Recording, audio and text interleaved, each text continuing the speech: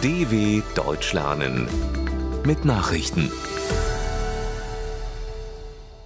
Dienstag, 18. April 2023, 9 Uhr in Deutschland.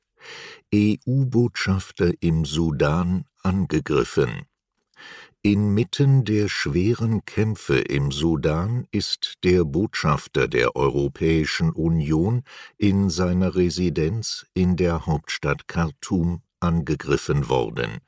Das teilte der EU-Außenbeauftragte Josep Borrell im Online-Dienst Twitter mit. Aus Diplomatenkreisen in Brüssel hieß es später, Aden O'Hara sei wohlauf.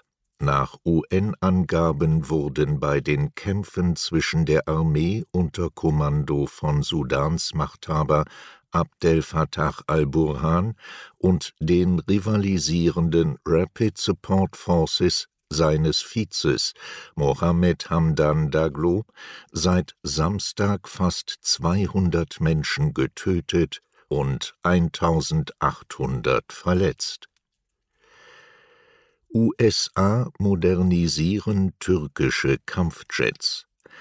Die USA kommen der Türkei mit ihrem Wunsch nach einer Modernisierung der Luftwaffe entgegen, bleiben jedoch vorerst beim Nein zum Verkauf neuer F-16-Kampfjets. Die Vorsitzenden der US-Kongressausschüsse hätten grünes Licht für eine Erneuerung der bestehenden türkischen F-16-Jets gegeben, hieß es aus Kongresskreisen in Washington. Präsident Joe Biden werde die Modernisierung der türkischen F-16 billigen. Die Zustimmung zur Modernisierung folgt auf das Ja Ankaras zum Beitritt Finnlands zum NATO-Militärbündnis. In den Kongresskreisen hieß es weiter, um neue F-16 kaufen zu können, müsse die Türkei unter anderem auch dem NATO-Beitritt Schwedens zustimmen. Tunesiens Oppositionspolitiker Ghannouchi festgenommen.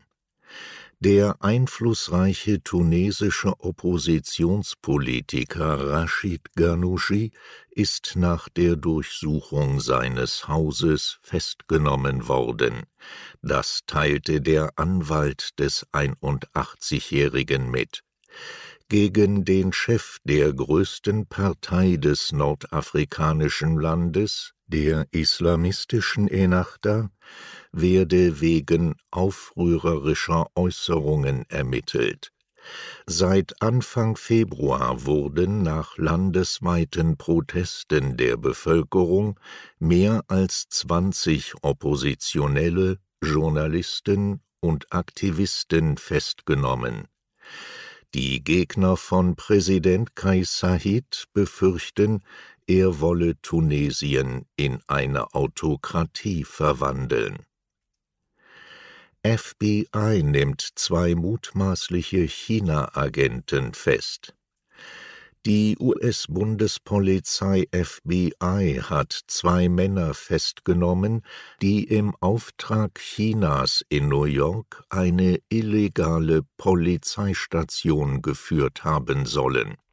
Die Verdächtigen im Alter von 59 und 61 Jahren hätten das geheime Polizeirevier für den Ableger des chinesischen Ministeriums für öffentliche Sicherheit in der Provinz Fuzhou betrieben, erklärte das US-Justizministerium.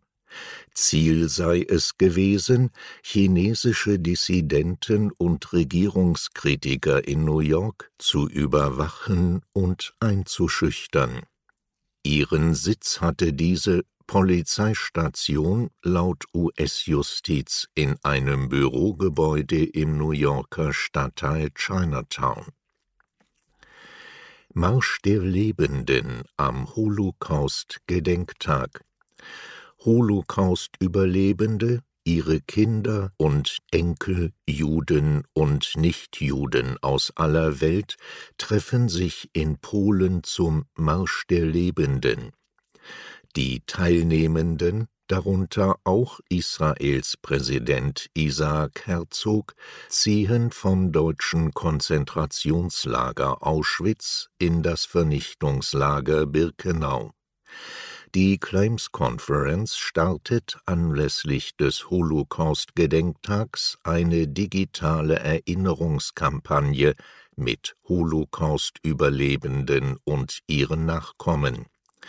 Die Organisation setzte sich nach dem Zweiten Weltkrieg für jüdische Überlebende ein und kümmert sich auch heute um Überlebende und Nachkommen. Umweltverbände klagen gegen Ökosiegel für Atom und Gas. Greenpeace und weitere Umweltorganisationen ziehen gegen die europaweite Einstufung von Erdgas und Atomenergie als nachhaltig vor Gericht.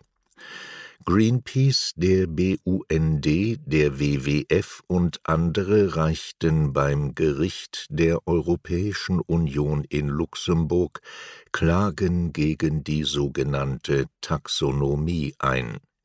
Damit listet die EU Bereiche auf, in die investiert werden kann, um den Klimawandel zu bekämpfen.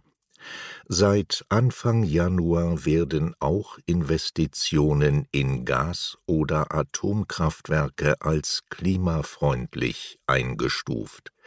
Das sorgt für Kritik, da beim Verbrennen von Gas klimaschädliches CO2 ausgestoßen wird und bei der Nutzung von Atomenergie radioaktiver Müll entsteht.